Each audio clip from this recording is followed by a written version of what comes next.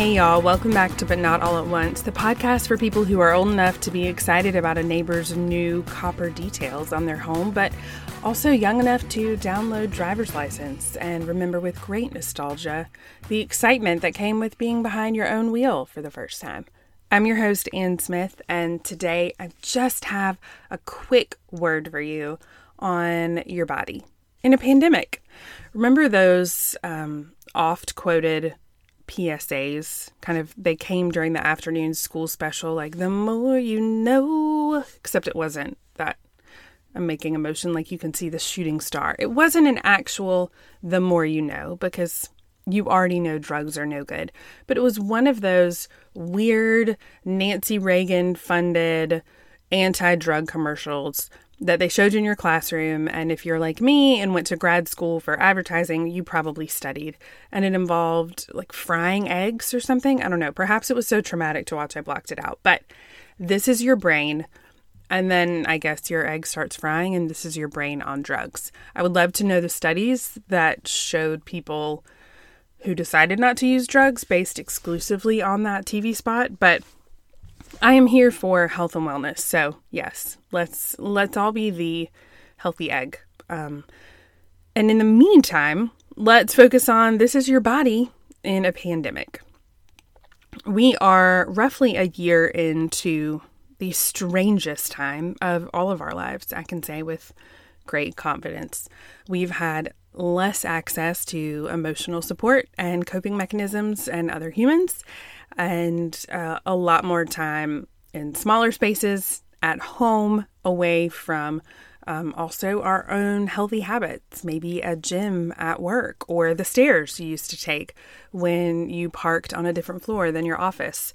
For someone like me who works at home, I also have 3 schools to pick up from, and there was a lot of parking and walking in and holding bags and heavy children and playing on the playground with kids. And not only did that provide this extrovert some much needed interaction, but it also provided me probably more steps and activity than I realized I was getting.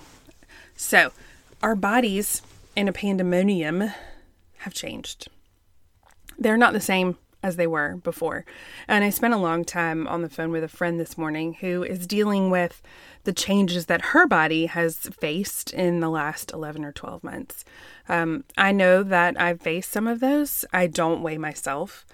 You can decide whether you think that's a good life strategy for you. But for me, it was not a healthy coping mechanism. In fact, I stopped weighing myself 2 years ago when, and I know this objectively speaking by looking at photos, I had more muscle and probably less body fat than I had at any other point in my life. And yet I weighed more. That's just how the cookie crumbles when you have muscle matter on your frame. And it was really upsetting to me. I enjoyed seeing numbers in a certain range and being under kind of a post-baby or pre-baby point. And it just wasn't happening for me. Looking back, I think I want to throat punch that girl because I would rather look strong than objectively small from the viewpoint of someone staring down at a scale. But I now no longer know what I weigh because at probably the strongest I've ever been in my life, I decided that mentally I couldn't handle it. And I'm proud of myself for that. It has probably allowed me a little bit of freedom that I would not have had 2 years ago in terms of watching that number go up or down. My self-worth definitely depended on it. There are a couple of episodes you can listen to. One about No Way 19, my year where I first started that, and a body image pep talk. And you'll hear a lot about it in this week's episode about intuitive eating with your family.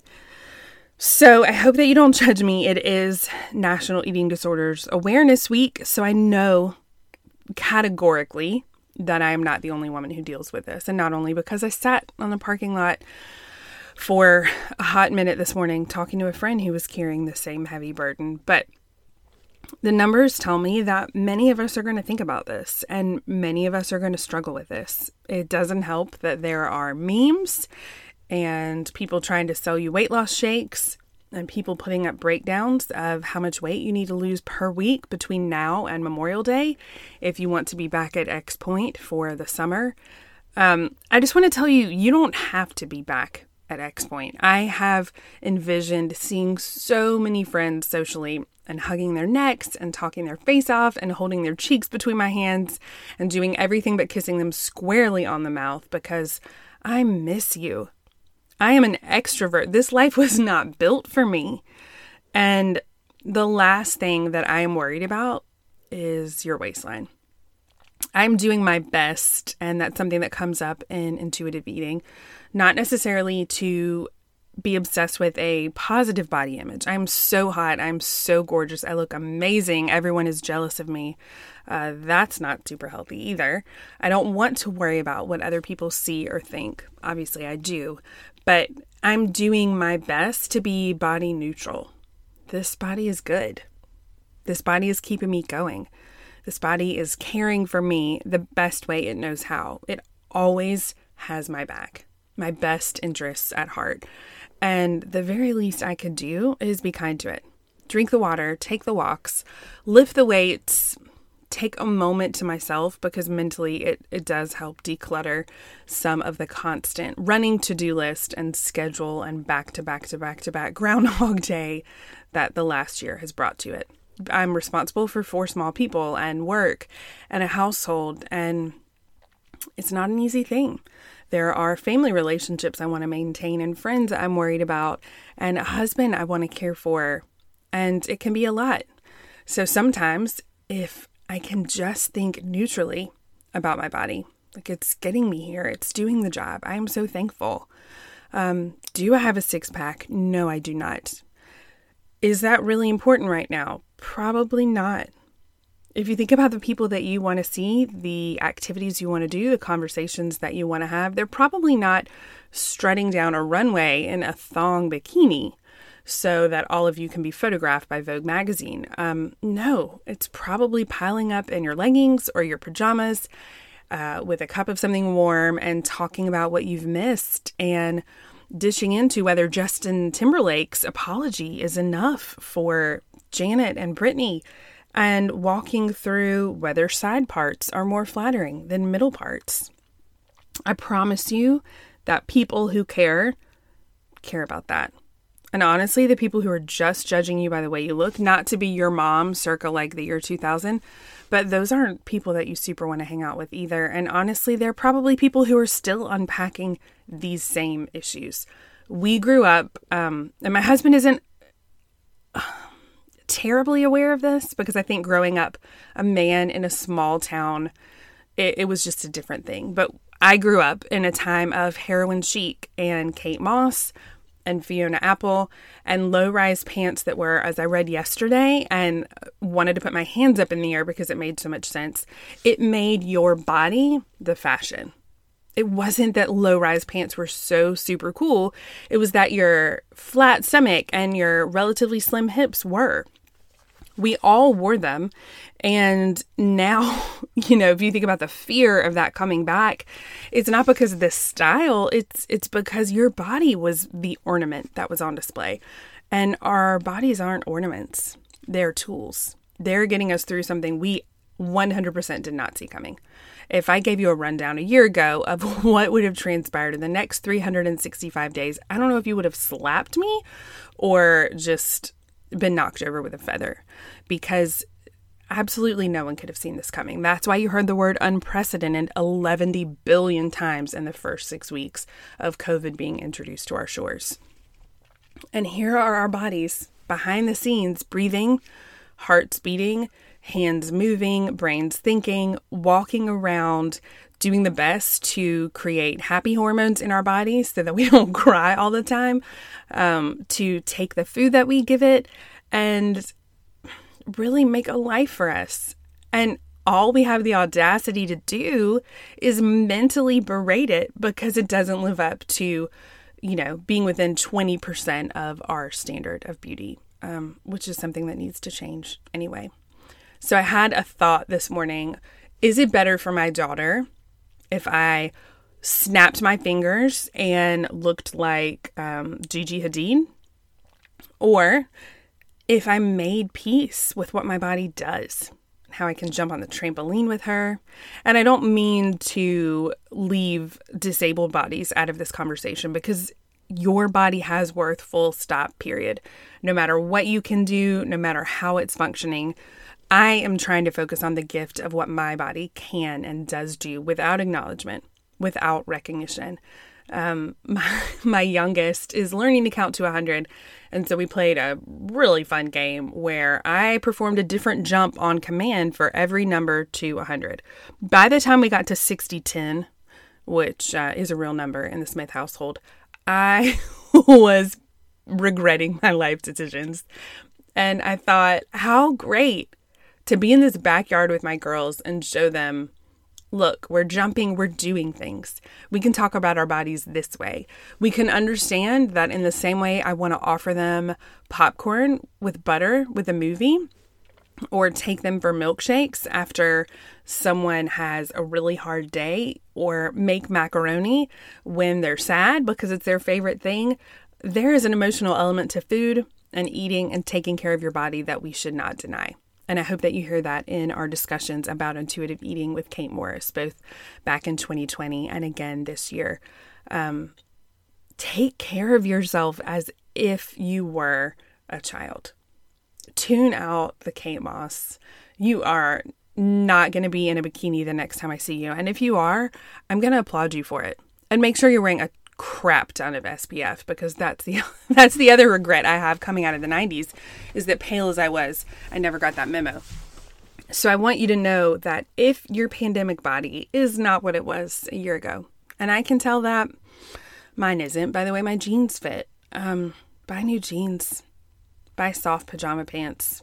Buy leggings. Take a stroll around your block, not because you want to burn off the calories you're about to eat for dinner, but because your body, it really deserves some endorphins.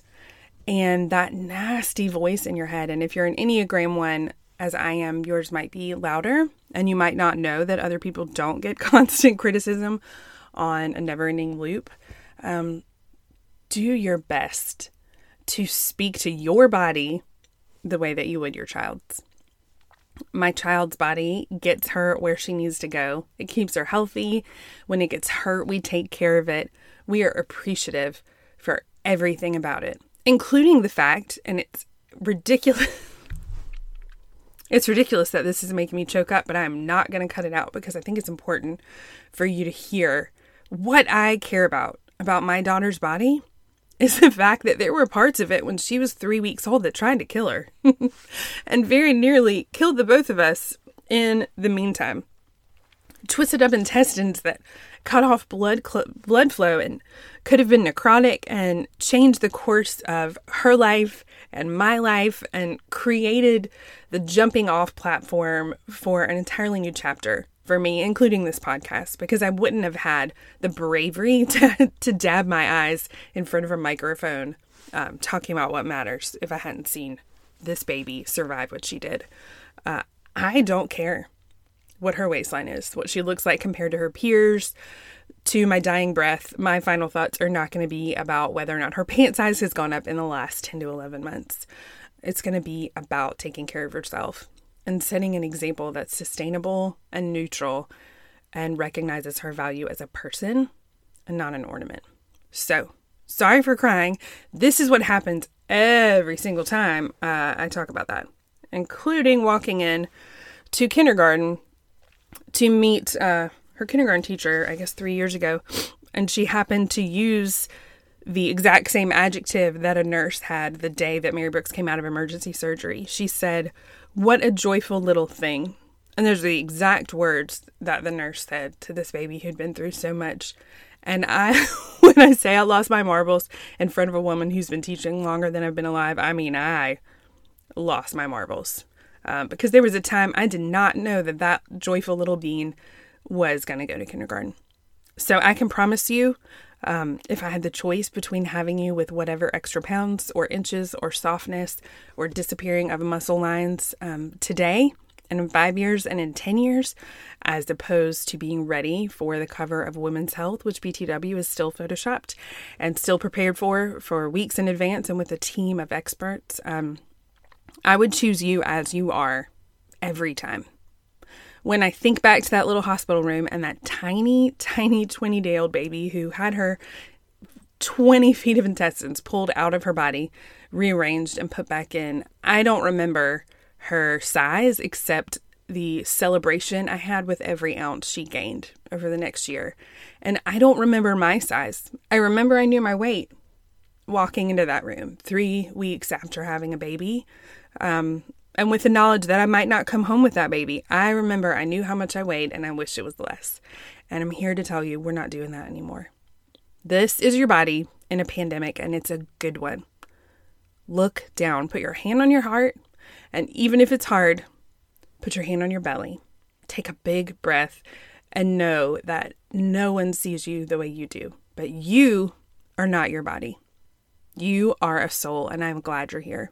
And I hope that you are kinder to yourself than I am, than my friends are to themselves. And I hope you speak to yourself, if you don't have a child, the way you would my daughter, who fought like everything to be here. And I will not, when she is older, tolerate any kind of unkindness to the body that got her through something it should not have been able to survive. You are surviving something you didn't know was coming. And I'm really proud of you. I will not let you speak of yourself that way. Crack 2 eggs in a pan, watch an old school anti-drug Nancy Reagan Dare commercial. Ignore the fact that I'm crying about who knows what. And thank you for being here. You are good. Your body is good. One day we won't be in a pandemic. I know that feels crazy, but we won't. And we'll have plenty of walks to take for endorphins that are just extra, bonus endorphins, a little extra serotonin. But today we're surviving, and that's enough. You know my DMs are always open. You know my email is always open. If you want to support the podcast, you can do so at patreon.com/butnotallatonce, or find us at But Not All at Once on every social platform. I hope you'll listen to intuitive eating counselors like Kate Morris, who are giving us all the wisdom and all the kindness. But if you can't, then you know where to find me, because I can smack some sense into you, or just cry again if that's an effective method of manipulation and convincing for you. Thanks for being here. Take good care. I'll talk to you next week.